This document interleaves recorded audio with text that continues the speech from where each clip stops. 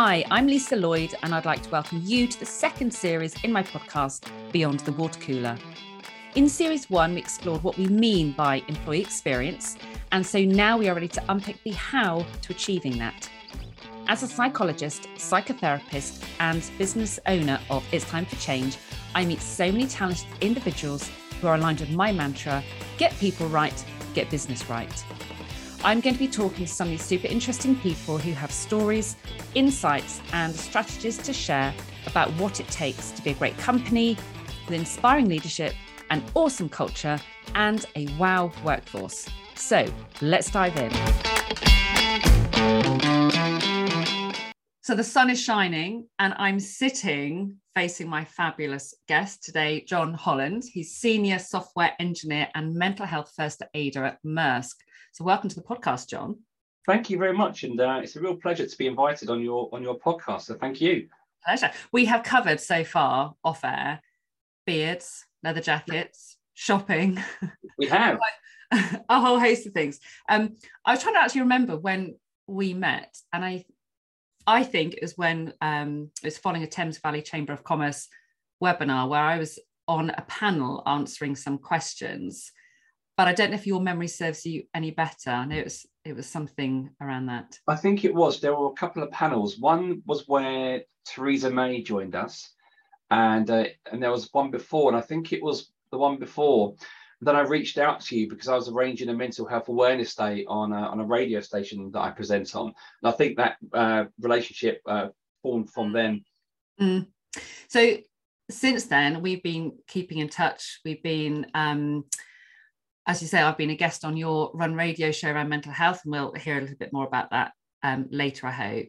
And we just keep up to date on developments with what you're getting up to, what's going on at Maersk, and just stuff in the world around mental health and well-being. And with this being Men's Health Week, I thought it made complete sense to dedicate this episode to exploring this subject a bit more, and you immediately sprung to mind. Thank you. And I think for me, it's really interesting when people, as soon as we hear the words mental health, some people get a little bit anxious, or they just turn off the podcast and think, actually, I'm not really interested in mental health. You know, I thought this was all about employee experience. So we need to kind of make that link in a minute about how talking about mental health and mental well-being is actually fundamental to employee experience, which is actually what this podcast is all about. But before we dive into that, let's hear a little bit more about you and your role and what Maersk is all about. Yeah, so the role of a mental health first aider first came about when we were hit with the first lockdown with COVID-19. And since then, you know, as history goes on, we built this capability within Maersk. And we've now got probably, I think, about 60 mental health first aiders around the whole world of Maersk. And not just Maersk, but some subsidiaries as well. So Maersk is a very big company, and there's lots of sister companies and other organizations that we buy. And we try to get as many people in as many of the brands as we possibly can. And we've done that by reaching out to their HR people and talking about the mental health awareness. And Maersk are really good at embracing that. And I think as an employee of Maersk, you do feel very cared for, and not just in the sense that you get your pension, you get your health care, etc., etc., but they genuinely do care for their employees. In fact, Maersk have a list of values that we live by, and one of the values is called our employees, and that's all the emphasis on the hiring good people, looking after our people's welfare. And we're very, very good at sort of health and safety and the environment that we work in. And over the last 2 years, the whole thing around mental health has become something which was a very taboo subject to something that's really come to the forefront. And the mental health capability, I think, really combines being a Maersk. So my experience of a Maersk employee is great. And when new people come on board, part of the onboarding process is to say, we also have mental health first aiders. So don't be alone. We have an EAP service. Don't be alone. So people are very aware that they are looked after from the minute they walk in the front door through their career. And I think it's really interesting hearing you pick up the the link between health and safety and mental health, because my guest next week is going to be Sheila Lord, and we're going to be talking about the ISO 45003 around psychological health and how looking after psychological health is part of health and safety. But people tend to get very fixated on health and safety being a very practical thing. And I'm guessing for Maersk, there's a lot you have to get your head around in terms of the physical health and safety aspects because of the kind of work that's involved. But actually to hear you talking about the fact that people are really, really interested in looking after people's mental health and their well-being is really good to hear. I think so. And I think that employees deserve that, because we often work in an environment where, I mean, for example, in my role as a software engineer, work can be very stressful at times, and it can be long hours. And one of the things that when we're doing sort of mental health webinars, we often, try and drill home to people that, you need to have balance. You need to have work-life balance. Don't be afraid to say, hey, this is too much. Remember that your mental health and your physical health comes before everything else. And often people try and blame the employee and say, oh, I'm pushed under too much pressure. But the employee doesn't, if they don't know, they can't act. And I know from experiences of dealing with other people in the organization that they've gone to their boss and said, hey, this is too much, and it's okay, thank you for telling me, let's help. I don't know anybody that has said, hey, tough luck, get your head down, get your work done. I think we should be very proud that we work for an organization that recognizes that. And so there's a very good level of compassion within that. That's so important, isn't it? Because, I talk a lot about work culture and psychological safety and so on, that ability to speak up and be open about really what's going on for people. And that the blame culture still is in the background for a lot of people. So I will just blame my employer, they expect this of me. But actually employees, individuals, are not taking individual responsibility for standing up and saying, this doesn't feel okay, something needs to change. And until, as you say, until we improve the communication and start to communicate that we have reached our limit, or this, how things are working at the moment just really aren't working for me because, and here's a different way of thinking about it, we're almost too passive in that process, and we're expecting things to change, but without the right people knowing the right information. Yeah, I mean, something that Maersk did, which is kind of made me laugh, because they put on a course. They paid for a trainer to run a course that was called "Say No Like a Pro." Now, most managers might think, oh my goodness, my team, someone's gone on this course, they're going to say no about everything. But actually, it wasn't about that. It was about have boundaries around you, because boundaries keep you safe. Boundaries protect you, and learn when to say, I don't have time. And it's not about saying no. It's about saying, yes, I can do it, but I can't do this until tomorrow. Yeah. Maybe I'm maxed out this week, I can't do it. Or is there anyone else who can do this because my diary is completely full? And again, it's about that two-way communication. And the fact that Maersk actually paid for a trainer to teach people to say no, you think, don't do that, that's crazy. But it was an amazing course. And I often tell, if I'm also one of my worst ambassadors, because when I, as a mental health first aider, I say to people, make sure you take your breaks, make sure you look after yourself. And then I find myself doing a 10-hour day without a break. And I think, so sometimes you think, and again, that's not my employer's fault, that's my fault. Yes. And I think sometimes we're too quick to say, oh, they work you to the bone. No, I'm working myself to the bone. It's my responsibility to look after myself. Brilliant. It's so good to hear you say that, John. So from your perspective, how does mental health fit into that wider agenda of employee experience? I think the first thing is people like to feel supported and safe. When you join a big company like Maersk, you're in a massive organization, and it's, where do I go? How do I get things done? Who do I talk to? And it can be very daunting in those early days. And to know that you've got like a safety net there, I think is a really important thing. Like, you are cared for. You realise that when you join a company, there's an element of care, and also when your journey through the company, you're always supported along of your way.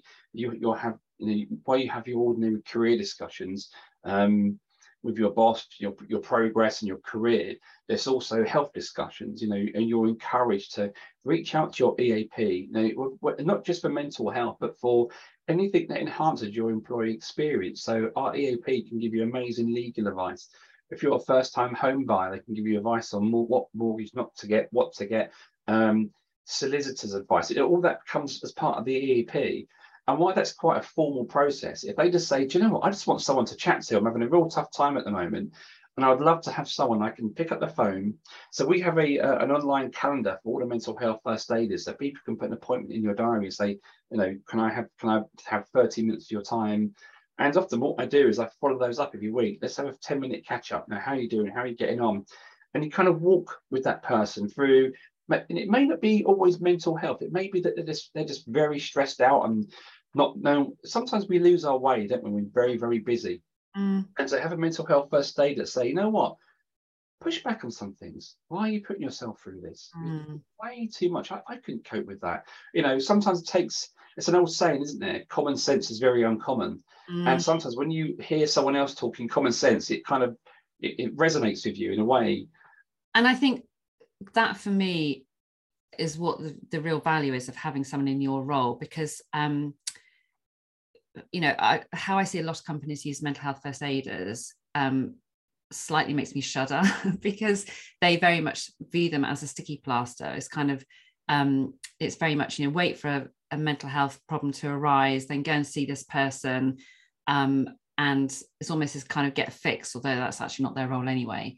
And it's not very holistic. Whereas what you're describing, the fact that you're within your role, it might not be about what people tend to think of as mental health. It might just be that someone's feeling a bit wobbly, a bit uncertain about something, is not sure, and they just want a friendly ear. They want someone who's got their back. They want someone who can just reassure them or just give them some advice about what is or isn't okay around here. And having someone in that role, everyone needs someone in that role. It's so critical to just, as you say, feeling supported and not feeling that you're guessing at what the right thing is to do, or you've got to keep quiet because I might be judged and so on.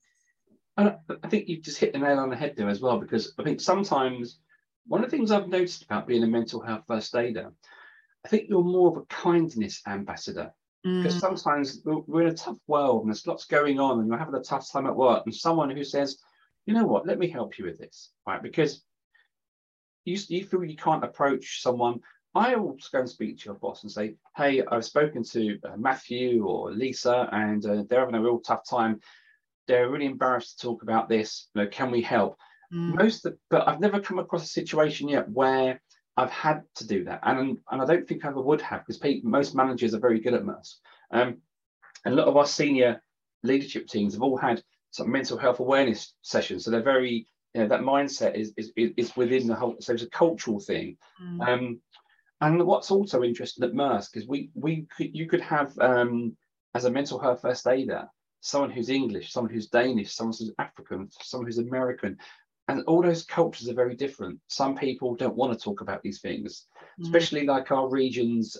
We have in the Philippines, people won't talk to a mental health first aider. What they do have is a best friend at work. And it's a thing, and everyone at work is encouraging, have a best friend at work. And I think sometimes you're a bit of a stranger and a friend to someone when they need help. And I think it's about being kind, and I think kindness is a real powerful thing. And that language is so important, isn't it? So that, even just calling someone a mental health first aider, I personally really dislike that title, because it for a lot of people, it puts it very much the focus on mental health, and a lot of people have a very narrow perception of mental health. And first aider is almost like the sticky plaster bit. I love that idea of having a best friend at work, or someone who is a kindness ambassador. Yeah, for me is actually around creating a positive culture where people look out for each other and people care about each other, and people operate as teams who are all out to support each other, rather than just in their own little silos, or being competitive or being judgmental or whatever. For me, that's kind of the basis of good employee experience and work culture. So I think it's is it every year or every 6 months? We're doing, it's a huge company-wide engagement survey. And one of the questions is, do you have a best friend at work? Mm. And so many people I know have a best friend at work. So I have a best friend at work. And, you know, when you're fed up with things, we'll ring each other up and have a good old moan. Or we can say, let's go into the office today and let's go and have some lunch, or, you know, and it's a nice thing to do. And I think that, as you say, it's like, have you seen the film Gladiator with No, Russell Crowe? I think I should have done, but I haven't. There's a sketch where they both stand back to back. So they're fighting outwards. And what the person who's got your back, it's a Greek word called parakletos, and it basically means I've got your back. So, and what he says is, if we stick together, we'll be okay. So they're standing back to back and they're fighting. So that means that no one can get, so you've got each other's back. And I love that phrase. And and there's a great scene in Gladiator where, you know, if we stick together, we will win. And I think that's when you're at work. And if you stick together, no one can do it alone. And that's why that's a great thing about some of the, when we work in our squads at work, we work in squads of 8, and there's always very good camaraderie, and there's a level of support for each other and respect. I think that's come down from the culture that we work in. And I think that's where, you know, when you've got small teams who are, there's been a lot of emphasis on creating that kind of team dynamic where people have got each other's backs, is where you can start to have those conversations as part of everyday practice about what am I struggling with and what do you need support with. And, you know, just having that, the kind of level of human behavior that we would want, if we were to describe an ideal society, is that sense of if someone's struggling, they need to be able to communicate that and to be heard, and for there to be compassion and for someone else to look out for you. And that's the sense of what we want as a kind of everyday culture. And it sounds like you're achieving that really well. And I think I also like what you're mentioning about the EAP, because so many companies have EAPs that employees don't really know about, or they know it's there and they forget about it. They don't really know what it offers. And I've spoken in the past with someone whose responsibility is about getting EAPs out into the world of work. And they're like, yeah, a lot of companies have them, but they're just not really used. So it sounds like yours, you know, I didn't know, for example, that through an EAP, you might be able to get advice around your mortgage and all that sort of stuff. Actually, that's a huge benefit for employees in terms of their overall experience, rather than what people tend to think EAP means I'm struggling with some aspect of my mental health and well-being. Yeah, I think the whole practicality of it adds to the employee experience. I mean, I used it recently. Well, my wife did, because it's available to you and your family. And my wife wanted some legal advice. And I won't bore you with the details, but I said, well, call the EAP, and they were absolutely superb. You know, and so I think another thing, as you mentioned, that people forget about it. So some feedback with the last employee engagement survey we had is people forget about what benefits we have. So our HR department send out this email now every month, company wide, to say, you know, this month we're talking about EAP, this month we're talking about Bupa.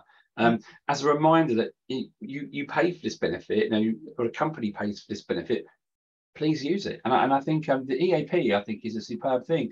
They've also got some great things that you can read, like you know, dealing with a child who is having a tough time at school. You know, have you got a child with special needs, and what you need to do, and really, and are you in advice for new parents? You know, really practical stuff like that. And as you say, it doesn't have to be about mental health.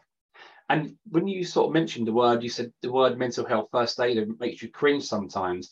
This has made me think that I'm wondering whether we need to rebrand that, Immerse, and say, I think the name is, we should be like maybe well-being ambassadors, or, you know, and take away, because someone in our call recently, our monthly call, said, I'm still concerned about the words mental health first aid.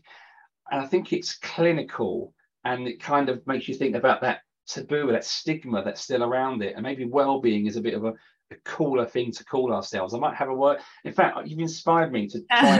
I'm going to speak to the team next week and run that by them.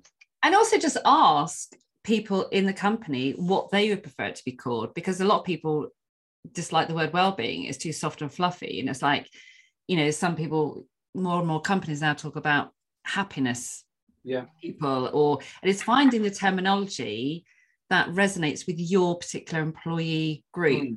And that's really important for you know, the term mental health first aider is so uniform across all sectors, whereas actually when you need to know the people who are working in your organisation and what language fits for them, and use that rather than, well, this is the term we've been given.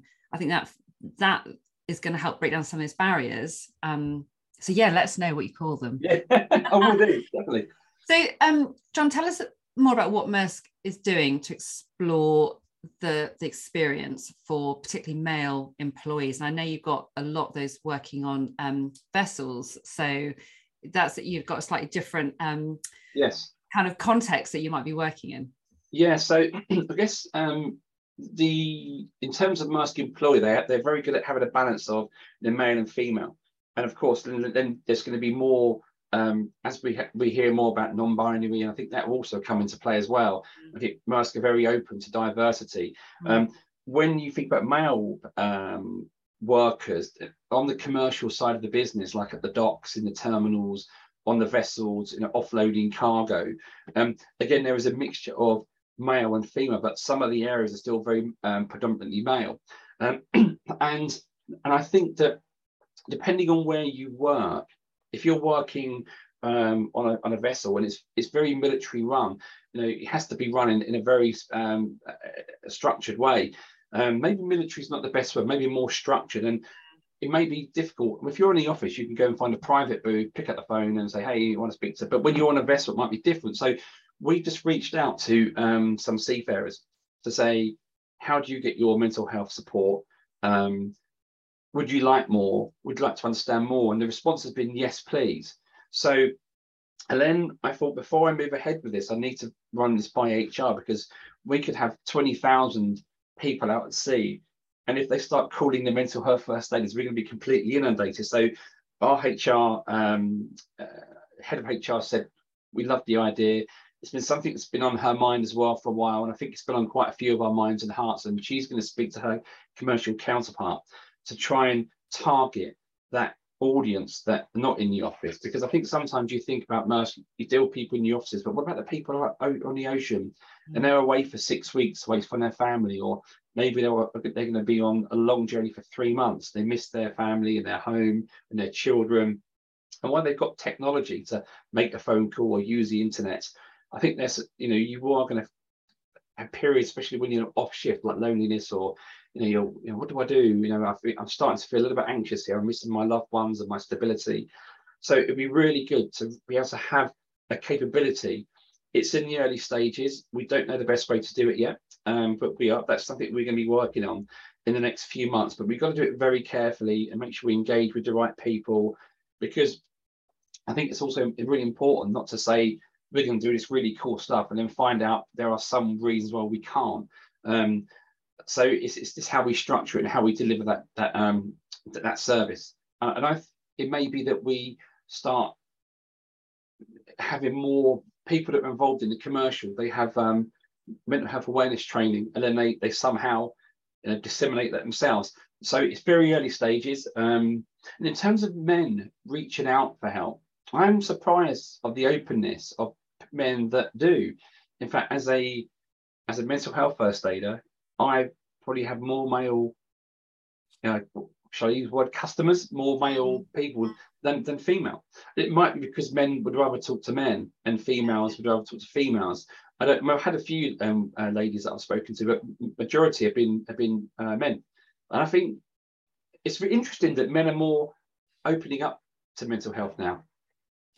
That is really interesting, actually, because that's one of the things I wanted to actually unpick a little bit more in terms of the differences that we see.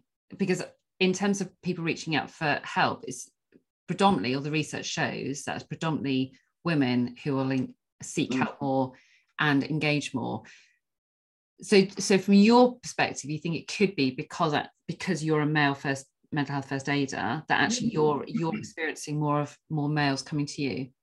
Yeah, it's a strange dynamic, really, because I know sometimes women talk to their friends more about stuff that's going on in their lives. They pick up the phone and say, hey, thanks. Or blokes don't really do that, because you meet down the pub and you talk about stuff, and it's not really deep stuff. It's just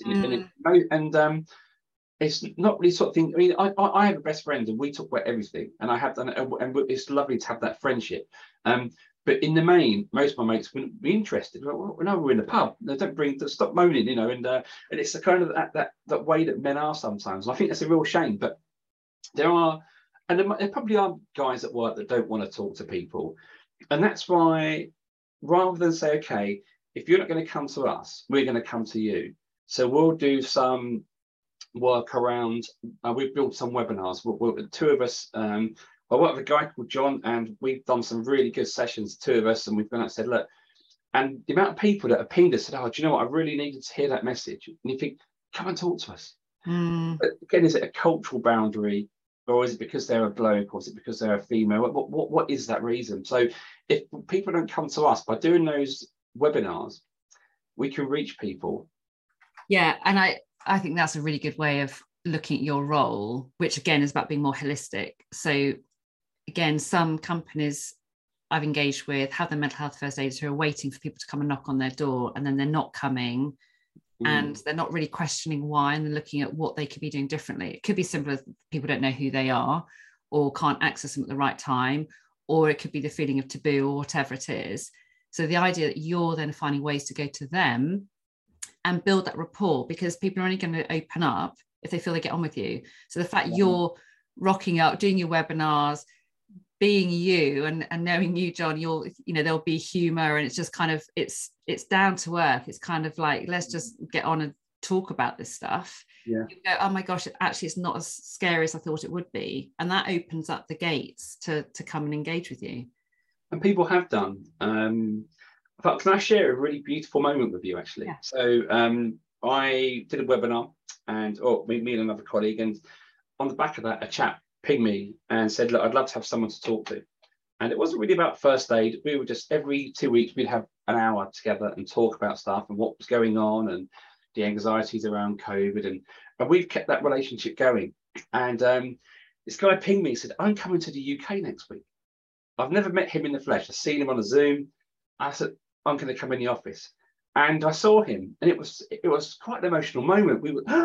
We hugged each other, we just embraced each other for like 10 seconds. And do you know what? He went, oh, he said, he was starting to well up, and and you don't see that with blokes. No. And do you know what? And I thought, what a beautiful moment. And do you know what? That was going to be he'll be a friend for the rest of my life. A very dear friend, because we walked through something that was quite an unpleasant time through COVID, and we both shared. We found each other talking about. I wasn't there as a first aider anymore. It was as a mate, and we were talking. We were both airing our stuff, and it was the most amazing moment. And I'll never forget that. I think that's the power of human connection, isn't it? Yes, it is. And I think that is hitting the nail on the head about, when we talk about the term mental health first aider, do you need that, or do you just need someone who's going to be a friend? And when you have that rapport, you have that connection, like going down to the pub with your mates. And yes, we don't really talk about this stuff, but actually, if I was going to talk to someone, it'd be with one of my mates. If there's a barrier to going and seeking professional services, and there's a barrier to going and seeking the help we need, then actually it's got to be a different way, which is almost just having a conversation with a mate. So it feels less formal. It feels like less like you're making a big deal. And I think, it clearly is an issue for the fact that we've got Men's Health Week. The very fact that we're having to have a Men's Health Week is because men are not necessarily engaging with it. And I think, I was looking at some of the stats before coming on to talk with you about this today. And obviously we know that women are more likely to be diagnosed with common mental health disorders, but there are still really important indicators of mental distress in men that needs to be tackled. So just over 3 out of 4 suicides are by men, and it's the biggest cause of death for men under 35. And men between the age of 40 to 49 have the highest suicide rates in the UK. We look at the fact that men are more likely than women to go missing, sleep rough, become dependent on alcohol and drug use because they don't have other healthier coping mechanisms.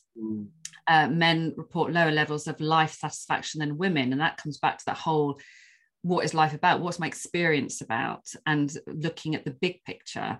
Only 36% of referrals to NHS talking therapies are for men, and is that sense of having to go and seek formal support going, actually almost showing yourself up and saying, I have a problem with this, is perhaps a barrier for quite a few men. So how do we engage them differently? And 38% of men believe their employer would think badly of them for taking time off work with a mental health concern, compared to 26% for a physical injury.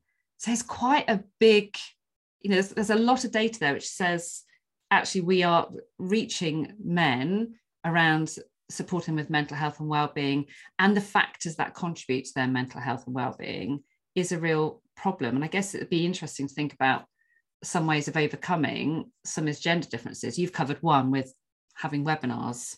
I don't know if you're doing anything else at Maersk, or if you've got any other ideas about actually how to help men engage more with this kind of support. Yeah, so again, in our monthly meeting, we were talking about the idea of doing some road shows. So where we would get some professional advertising, there's things, banners and things, and maybe go up to one of our offices in Liverpool, for example, where there's several hundred people, and have like a stand and give out leaflets and have people people that just come and talk to us. And another thing was, and I'm not sure if this will work or not, is to say that meeting room blah blah blah on the 5th floor is booked out all day today, and no one can see in. It's blacked out the windows, and anyone that wants to come in and talk to us can do. I don't know if that's going to work, because people will see you go in that room. Oh, what's he in there for? What's she in there for? So I'm not sure, but I think as a road show, you can engage with people and say, we're mental health or we're well-being ambassadors, or whatever we decide to brand ourselves, and don't feel, and we can share the statistics like you were just saying a minute ago, and talking about, because that's really powerful, and say, it's time to talk, please do talk. And remind people it's 100% confidential. No one will know that you've been to a first aider. The only time somebody would know if that person was in danger of taking their own life, or there was a severe work situation, then you'd have to engage human resources. So there are very strict rules around that, and people need to know it's 100% confident. No one can say, have you been talking to so-and-so? What's wrong with him? That is complete. That would never happen. So I think it's, in terms of proactiveness, yes, the webinars, road shows. We haven't done a road show yet. It's something that I really want to get the ground. And I kind of got in my head this date of around about October. And the reason I say in October is because at the end of summer, people's moods change. Where suddenly it's dark, it's raining. We've had that summer, really, the feel-good factors from the sun, and suddenly you're thrown into darkness almost. And I'm thinking that would be a really good time to reach out to people, and especially the run up till Christmas, it can be quite stressful for some people as well. So try and create that kind of environment. And I like that idea of having just trying different approaches and avoiding this kind of one approach fits all, which I think a lot of companies are falling into the trap of. It's like, actually, we know we need to do something, and therefore we'll provide this, and expecting that to work. And some people might engage really well with those roadshows, and for other people it won't be the right thing. And if some other companies are using sort of apps on phones that are where people can answer a couple of really simple questions to say, how are you feeling right now? And that's there's a great one called GoVox, which when people use that, it flags it up for their line manager if there's a kind of a red, there's a red cue to say, actually, this person, you need, as a manager, you need to go and find this person and reach out to them because they are actually struggling. But the person can notify the people who need to, whether it's their line manager or whoever the right person is, but they can notify someone that they're not in a great place for whatever reason, just by answering like 3 or 4 multiple choice questions on an app. It's so simple. And it's about finding different ways of being able to find out who's struggling and what they might need. That's an amazing thing, actually. I made a note of that because, again, having a capability where you can reach out to people. What we have to remember is that we do this outside of our day job. So I'm an IT guy, and this is outside of my day job. So quite often when things are very busy, it's easy to forget this. And we have meetings and we think, it's been very quiet on or we haven't had many people coming to us lately. And we think because you need to keep sending those reminders. And so, you know, we always try and think of innovative ways to say to people, hey, we're here. And just recently with the Ukraine situation, so we've got colleagues in Ukraine, and we use Yammer, which is like an internal social media tool. And we were putting to our Ukrainian colleagues, if you want to talk to anybody, we're here. Or if you've escaped Ukraine and you've gone elsewhere and you want to speak to somebody, we're here. We've got multiple time zones. Don't be alone. Talk to us. Let us buddy up with you, and we can go on this journey together. And I think, again, it's just people knowing that there's, and some people may not use the service, but knowing that there is someone there. As long as they know that, when it gets tough, they can pick up the phone and say, hey, I need to chat. We're there. And it's and that reminder comes through regularly. So it's always this, you know, like line managers say, well, I've told my team my door's open. Yeah. Tell them once. And the once is never enough. So reminding people that we're here, I think is really important. I also think it's really interesting when teams explore, like challenge head on issues around stereotypes and societal expectations. So actually to have conversations in your squads and say, you know, what does it feel like to be male, to be female, to be non-binary? What does it feel like in terms of how I'm expected to behave, or how I'm supposed to communicate, or whether it's okay talking about this stuff or not talking about this stuff, and actually to tackle some of these issues head on, and actually really start to unpick some of, you know, so you're not talking about mental health per se, but you're talking about what is society like in terms of how I'm expected to behave right now, and how can we overcome some of that, and how does that feel okay for me, or does that feel a bit outdated, and what could we do differently? And starting to have those conversations actually around the issue around stereotyping people and those expectations. I think that's really powerful, especially when you've got multicultural company where people have assumptions about how you work in the way you work because of where you live. But I think when you work for a very big global company, in fact, here's an example. We were writing a policy for out of hours work, because occasionally in IT there is a requirement to do a Saturday. But at the same time, what we wanted to do is make sure that it wasn't abused. That wasn't something that everyone's going to work Saturday for the next 6 months. We were, oh, hang on a minute, people have got families. So what we did is we were writing it based on like the European Time Directive and other principles, and then we thought, let's apply that to everybody. Because we have people in our team that are in Denmark, that are in India, or in the United States. So let's all use. So rather than say, but in the United States you can work 23 hours a day, and that's tough luck. Off you go. You can do that work because you're in the USA. No, hang on a minute. I'm still part of this squad. So it's saying let's have one definitive standard. And even though your working laws may be different in, say, India or in the Philippines, let's protect you with the core. We're a European company. They're a Danish company, so let's use Danish law and Danish European standards to drive that. So it gives other people that same protection, and don't just make an assumption that, you guys work ridiculous hours anyway, you can go and do it. Yeah. So, and the guys out there are really happy with that. They go, wow, this is brilliant. This is really great. And it was one of my colleagues' ideas. He said, hang on a minute, let's take away the location, forget the boundaries, forget county lines or whatever. Yeah. Everyone will have the same policy. But I think that's such a good idea. It's so simple, but it says everything about your values, and you're valuing people, and you're breaking down those expectations of having to work unruly hours, because there's nothing worse for team relationships than someone only having to work this number of hours and someone having to work double the number of hours just because of where they're located. 100%. It's so simple. Yeah, so we sent out a wellbeing survey for the 80, 90 people that are part of the organisation that I work under, and sadly, only about 50 people responded. We did several reminders, so there's always that. I don't want to respond in case my boss is aware of it. Is that the reason why, or is it because some people just don't like doing surveys? People just delete it when it hits their inbox. Some people say, "Oh, this is a waste of time. Nothing will be done about it." But the people did respond, and the questions were about, how are you feeling in your work? Are you waking up worried about your workload? Are you having anxiety? Are you taking your breaks? Are you doing more than your contracted hours? And the good news was the majority, the feedback was really good. People feel they're supported. Some people feel, actually, I am more anxious than I should be. I am waking up at night. So what we do, so why these surveys are great, I'm being listened to. I'm being listened to. And then 3 weeks later, you hear nothing more.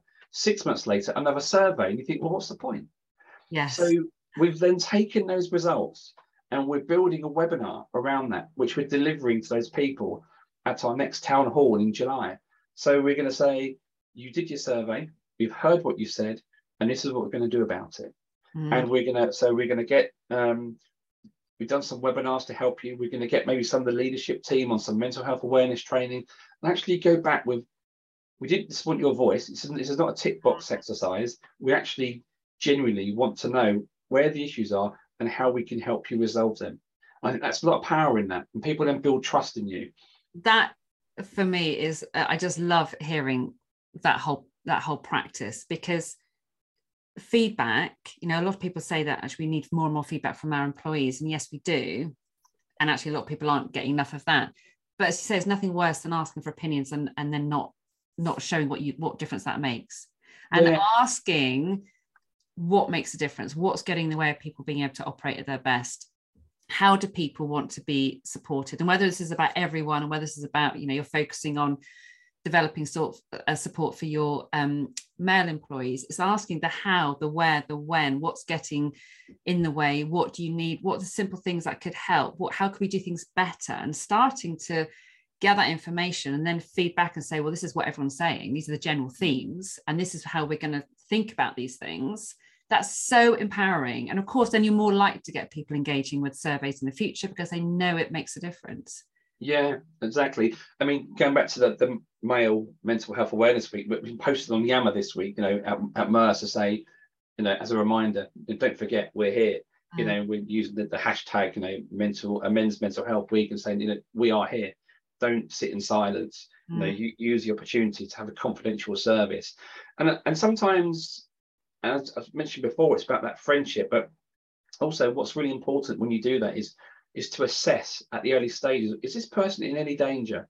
And sometimes I ask outright, have you had any suicidal thoughts? If they say yes, and straight onto your BUPA counselling or the EAP counselling, there's several paths that they can take. And I think it's really important to assess that really quickly, because what you don't want to do is be talking to someone for 6 weeks and then find out what they really needed was proper counselling or psychotherapy or some kind of, or even medication.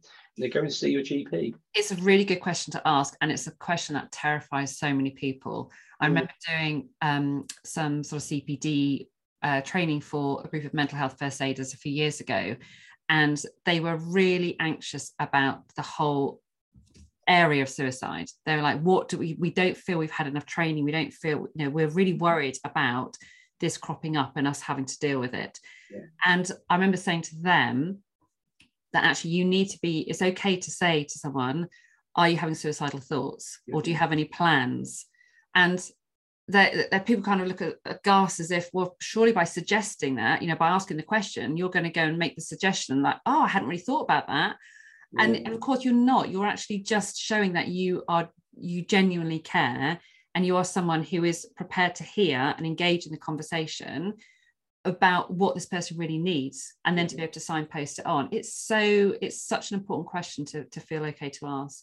It really is, because if they do say yes, then that issue is way bigger for you, and your responsibility is to inform, let the right people know, whether it's human resources. We need to get you urgent help, right? We need to give you some time off work. You need to go and see your GP, and then because that person will need professional assistance. And as you say, it's about signposting. We don't have the skills to diagnose and help people. It's about looking after someone. It's that kind of kindness and that care mechanism that kicks in, and then your job is to make sure that they're getting the right treatment if required. And I think also, even coming way back before that point, do all employees, but particularly men, can we help them become more self-aware? Can we help them or become more self-aware of themselves, but also of their colleagues, perhaps in their squad, about what their early warning signs are that something doesn't feel right, or how to talk about emotions. You know, and it's generalization, but women tend to be much more in tune with their emotions and being able to talk about how they're feeling. And actually, rather than just accepting that there's a difference, how can we support men to be able to talk more openly and connect with how they're feeling and be able to communicate that in a way that feels okay? So that whole, you know, you've already alluded to the fact that you have done some stuff around mental health awareness, but getting that awareness out there across for all employees, rather than, you know, not just managers, but making sure everyone is aware of what their early warning signs are, and when they notice those, what they need to do to be able to get those back in check, rather than either not noticing or noticing and ignoring. And that goes back to that individual responsibility that we started off talking about today. Yeah, we always talk about that in our webinars, you know, early prevention. If you're starting to feel those things, you have to speak out, because these things, if you harvest those feelings and you just keep them to yourself, it resonates in something a lot worse. And we always try to say, you know, that those early feelings, if you address those now, you can avoid anxiety, you can avoid depression, and you know, by getting those things out in the open. And I do think that one of the positive things about COVID is people became more aware. Suddenly the world, we all became a little bit wobbly and aware of our own mental health. And I think that there's been a positive impact of COVID, that people are now so much more aware of how life was almost just pulled away from them, you know, and they lost relatives, and I think a lot of people reevaluated. I know we're out of COVID now, into the I won't say the new world, but into the existing world. We've learned to live with COVID, but people have got more awareness about their quality of life. I think that's a really important thing. And that awareness of quality of life, I think, is a really good way of phrasing that, because that's where there's more pressure on companies to employee experience. Yeah, because people are so much more aware of what they need to be happening in their life, what their existence day to day needs to feel like, in order for them to feel like it's good quality. Yeah, I think people have had a real opportunity to engage with what they think is important and actually less important now. So they're expecting that change to happen. I think what's also really important is a comment you've made, John, about all the stuff you're talking about, or a lot of the stuff you're talking about today, which is kind of arising, I think, from your mental health first aider role, is additional to your day job. Yeah. So that for me raises a really important question for companies around if they're really valuing, and clearly Maersk really does, because you know, the practice there is awesome, and you know, I'm pleased you're talking about it today. But it's almost relying on the kind of goodwill of people to be able to go above and beyond. And I know you're someone who is really committed to mental health and well-being, in terms of your mental health first aider role, but also you are someone who's got lots of ideas. When we were having a quick chat yesterday, you were saying, oh, I've got this idea for doing this, and I really want to develop that. And you've got so many ideas about what can make a real difference to employees at Maersk, yet you don't have the time to do that. So is that something that's someone else's job, or how can companies better utilize the drive, the insights that people like you have? So I think if there was, I imagine one day this will happen, there will be a department that it may be linked in with human resources that is purely around mental health support. I don't think we're there yet. But the problem with that is you would need so many people there, and you'd need people in different time zones. So Maersk are very good with, and again, I think a lot of big corporations are like this. They see the big picture and they think, well, we all have work goals and deliverables, and everyone has the flexibility to say, I want to learn this, or as part of my personal development plan, I want to increase. In fact, it was like 2 years ago, it was on my personal development plan to work with the capability of that, and that was part of my assessment. And so because it was in my PDP and it was approved, that means I have the time to do it. Great. So, and I can put time aside and say to my team, I'm going to do some mental health webinars today. I need to do practice on this, so I'm going to be out for the morning. And everyone on the team is absolutely fine with that. Just like if someone said, put my PDP, so I've got to learn something new, so I'm going to be doing training today. Everyone's fine with that. I think because when we work in self-organizing teams, as long as a team we're getting things done, it doesn't matter.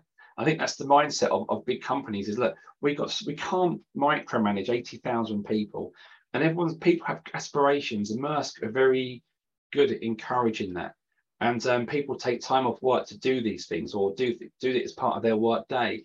And Maersk are very accepting of that. And when I used to work for British Airways, they were very good at that as well. You can take time out, and so I think if you're in a small organisation where resources are tight, everyone's working tooth and nail, then maybe you might not get that opportunity. I think that's the beauty of working in a large company with where you do have that flexibility to say to your boss, I want to spend one day a month on driving these ideas and innovation.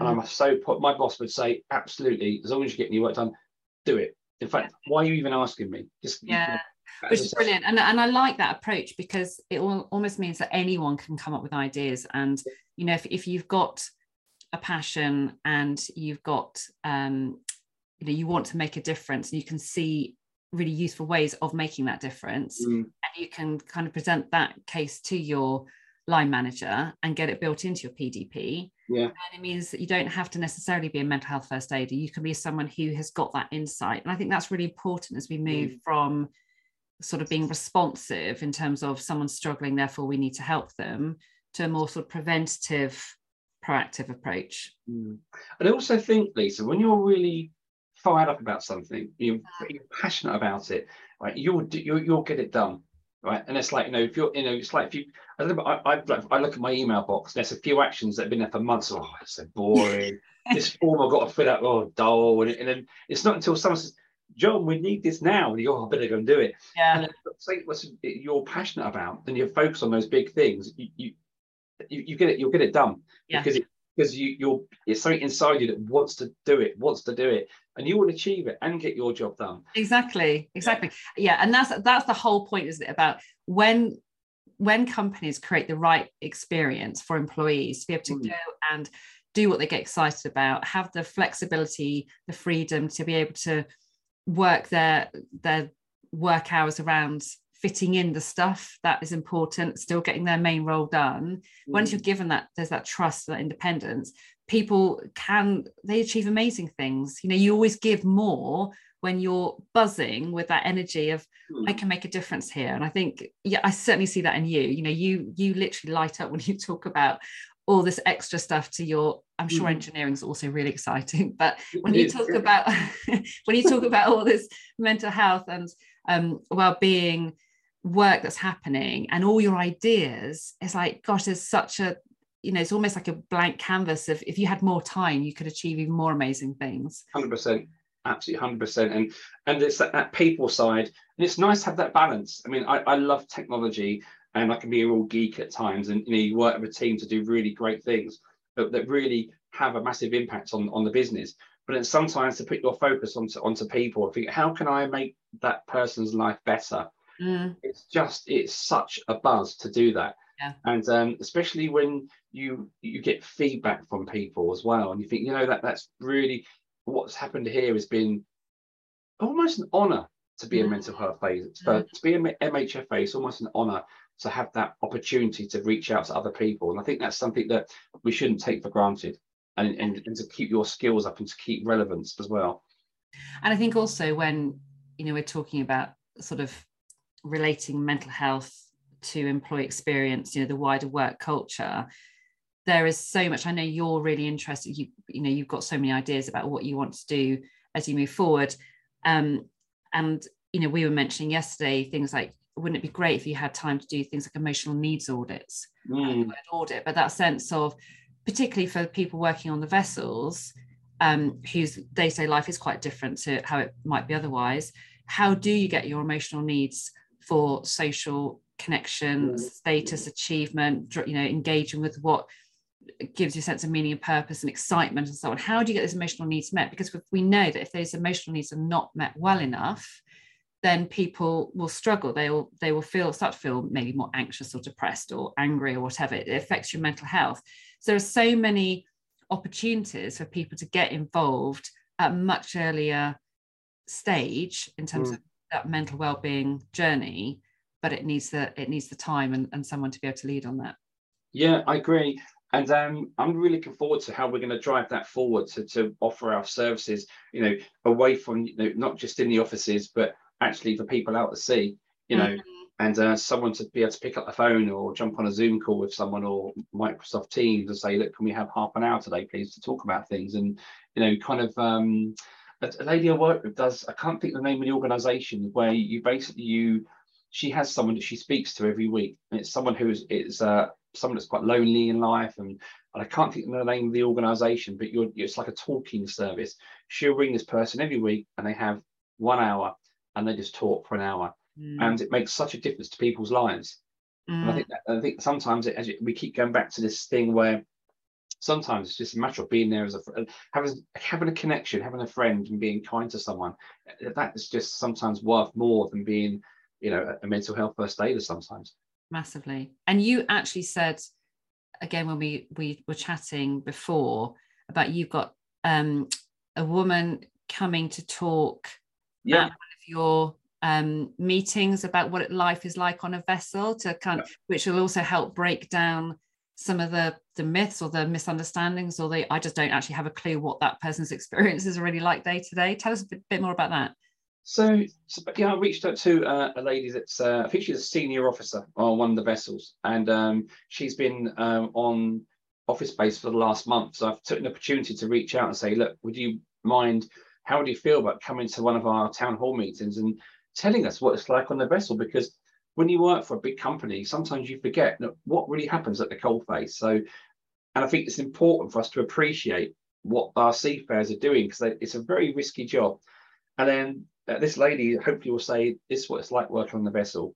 And we have big routines we have to follow, safety checks. There are dangerous elements in our job. There are parts, you're going through some countries which have got high-end pirates, and you're going to you need to be very wary about where you're going. You've got rules about what countries you can go into and not, or whose territory. And then more importantly is what happens when your shift comes to an end. You don't go home and see your husband or wife. You don't go, what are you going to do? For that, from 6 p.m. until 8 o'clock the next morning, what do you do? Where do you, I know they have great facilities on board, like catering but do you go to have they got a gymnasium where you can do something? Have you got, I'm sure they've got TVs and DVDs, and do you take your books? How do you prepare mentally for the fact you're not going to see your loved ones for 6 weeks? And how do they deal with that? What happens? You're at sea and someone says, oh, our son is really going through the mill at the moment, and you think, well, I can't get off the vessel for another 2 weeks. I'm stuck in the middle of the Indian Ocean, and there's an issue at home. Well, how do I juggle those things when I'm sitting in my cabin thinking, I feel helpless? What can I do? And that, I think that kind of practice is so powerful, and I wish more companies did that, in terms of people standing up and sharing with others what their data experience is like. Because quite a lot of work I've been doing recently is where different teams don't really have the respect of other teams around them, who just think, well, they've just got the easy job. they just do that. We're doing the really hard shift over here. And actually, when people understand what their day-to-day experience is like a little bit more, it makes it so much easier to get on, have respect for each other, support each other, value each other, and all the stuff that we need for a company to work well, for teams to bond. So that ability for someone to stand up and explain what their experience is like, and for other people to get an insight to that, massively empowering. I wish more people did that. Yeah, and I'm hoping this could be something we can do a bit more, to engage with people that, what's it like? I mean, imagine you're in the process of moving house and you say to your wife, right, I'm off to sea for 8 weeks. And then you need to do things, you have papers that you both need to sign. I mean, how do you do those things? I mean, logistically and the practicalities around life are going to be very, very different. Do you find that most people at sea are single people, where they don't have those responsibilities? Or, I mean, I don't know if you've seen the film Captain Phillips with Tom Hanks. I'm adding to my film list and I'm talking to you. So it's a true story. It's about one of the Maersk. Captain Phillips was a Maersk captain, and Tom Hanks plays the part. and it's about where they were captured. Boat was captured by Somali pirates, and when the film came out at the cinema, we're going back probably 20 years ago now, I guess. Maersk gave everyone tickets to the cinema to go and see Captain Phillips, because it's all about Maersk. It's all about the Maersk vessel that was captured, and Captain Phillips returned to work back on the Maersk vessel after the ordeal, and after some of there were a lot of things to deal with, physically, mentally, emotionally. But he then returned to work and carried on as a seafarer until he retired. And wow, yeah, amazing! I'm definitely going to watch that. It is. Do you know, it's an incredible film, Yeah. and it gives you an insight on what it's like on a vessel at a very, very high level. Yeah. But after you see that, you think, oh, what it's really like. I do know someone actually that went on a vessel, an office person, and he said one thing he remembered is when he's in his bunker, his little cabin, there was this constant banging, jing, jing, jing, jing, jing, jing, of the diesel engines just chugging away. He said, and you just switch off after a while, like constant. And when you got off the boat, you can still hear it for a few hours, and thinking, this is really weird. So there's so many things that affect you when you're working in that environment. So as we come towards the end of this conversation, I could count on to you for hours, John. What do you have any sort of top tips for men in particular around seeking help? The whole theme for sort of Men's Mental Health Week is around, getting yourself an MOT. So do you have any advice from either your professional perspective or just from being a guy that would be useful to share for other men, not necessarily leaders, just guys? I think there's two things. Is remember that, I know the old cliche, it's okay not to be okay, and that is so true, but also is to break the mold, because the more people that break the mold and say, I am going to ask for help, and then be really open about it and say, hey, I spoke to a mental health first aid. It was an amazing experience. I mean, in the past, I've had counselling, and I've spoken to people how liberating it was to have counselling, and it was the most best thing ever. And also the other thing is, if you had a broken arm, you would go to your GP and say, I think I've got a broken arm, I'm in agony here, can you fix it? And if you've got issues in the mind, or you're struggling with anxiety, is first and foremost is don't hide it, because it will come back and it will bite you. And I'm talking from personal experience, not just being a theorist. Don't try and self-medicate. Don't think, you know what, I'm struggling here, I'm going to go and buy myself a nice bottle of vodka later, and everything will be fine. Because it's a really great word I heard. It's called hangxiety. So possibly the hangover and anxiety, where people drink to hide their anxiety, and the next day it's even worse. So don't do that. So don't self-medicate, and be open about it. And sometimes it takes people to be open, because when one person opens up, many of us do. And sometimes it takes one person to break the mold and say, well, I'm going to go seek help, and then others will follow.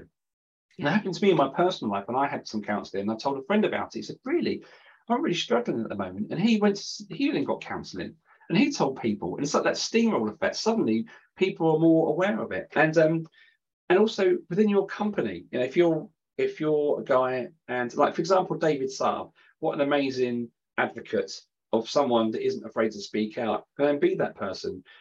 Set something up in your company if you can. And one other tip which I found really powerful is when you are going through a period of extreme stress or anxiety, I often find that helping someone, when you help up someone to get better, you start to get better as well. It's that connection. And you don't have to take it seriously, like, oh my goodness, I'm going to get mental health. Say, I need a buddy that I can walk with for a few months. I can go on a journey with someone and not be on my own. I think in terms of tips, I don't think I have anything else to add on that. I think it's just about be open, openness, connect, and be that ambassador and break the mold and say, you know what, there's nothing wrong with a man asking for mental health. And if anyone says otherwise, then they're just a complete dinosaur, right? Ignore them, just ignore them, and just hope and pray that one day they'll change. Wise words, John. And I think also, particularly about the dinosaur bit, but also wellness action plans are really useful for, and I'll put a reference in the show notes for people if they're feeling a bit uncertain about the kind of conversation to have, particularly if you're a line manager and you're not sure how to go about having a conversation with a member of your team who's struggling, then actually it's got some really good questions on there about, what helps and what doesn't help, and what will you notice if I'm beginning to struggle, and what do I want you to do about it, and those kinds of things. It's very, very practical plans. Again, whether you call them wellness action plans or you call them something different, it's about having the conversation. Yeah. So my final question on this topic is, what in your opinion, what would be some key actions that you'd like to see leaders doing now to improve that sort of employee experience for men, particularly around mental well-being? I would like, because of leaders, you get, we have people that lead, people that join, is to make sure that part of their onboarding is to have mental health awareness sessions and understand a lot about the values that the company should live by. That's really important. Is you must get very good with their values training when you join.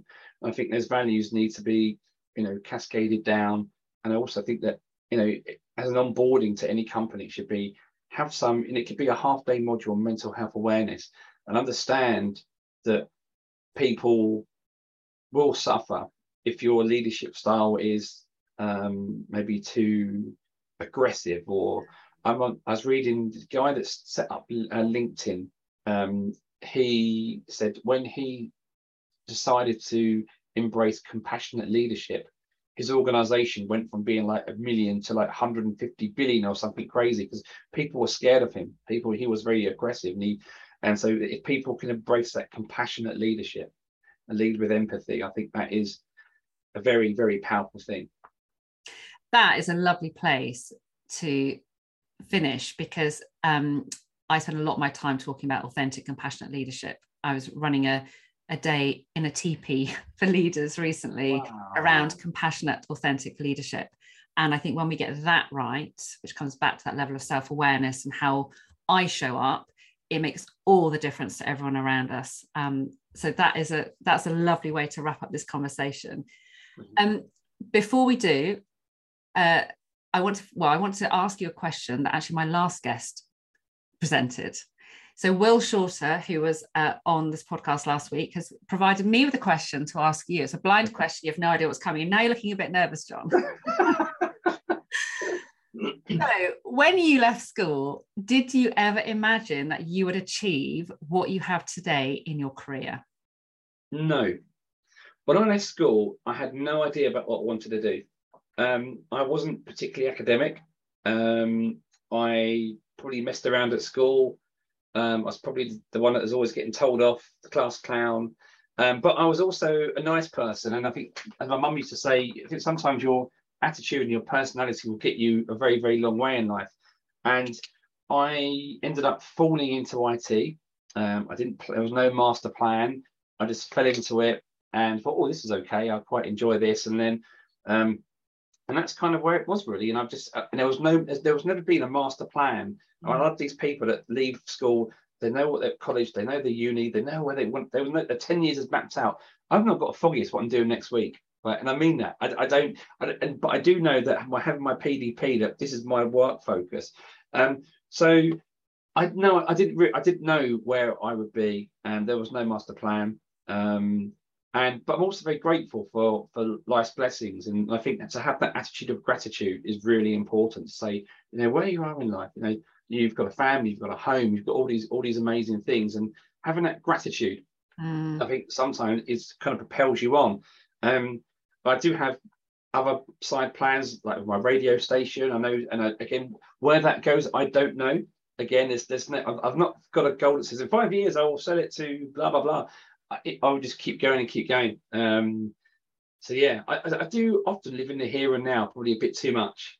And I don't know. I'm a bit like you. I don't have long-term plans because I like just living in the here and now and seeing what comes up, what grabs your attention, and what opportunities arise. I think that's as long as you still keep progressing, then and it works, then that's a good way to be in my humble. Absolutely. So if people wanted to connect with you, follow you, hear more about your radio show, which we haven't even touched on, so I haven't got time to, what's the best way of doing that? So you can go to runradio.com. There's a schedule of all the presenters. You can. I've also got on Facebook, John Holland, radio presenter. I'm on LinkedIn. If you do John Holland Maersk, you'll find me there. And the usual stuff. Okay, so we'll put all that in the show notes. Yeah, absolutely. Yeah. You'll be inundated. John, thank you so very much for joining me today. I love talking with you.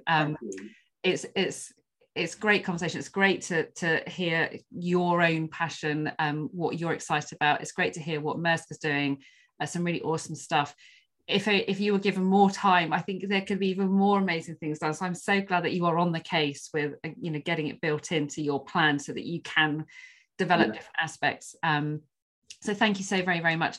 Keep in touch. Let me know what you decide to do in the future in terms of renaming mental health first aiders, or what your next stage is going to be in terms of developing life for employees at Maersk. So thank you very, very much, John.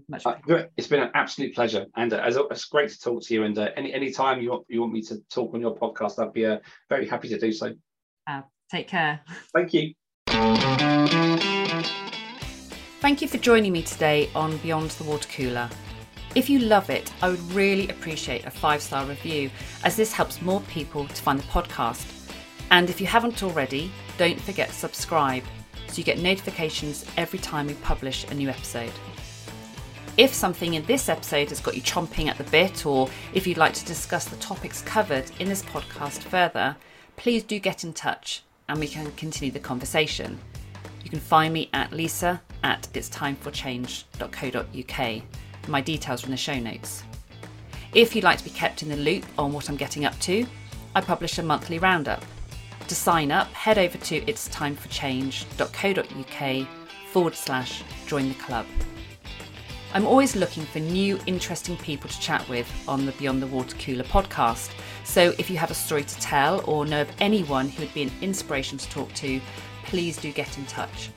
And lastly, I'd love to know what you would like to hear about on the podcast, so drop me a line for all suggestions, and that way I can make sure that what I'm talking about is most helpful. See you next time.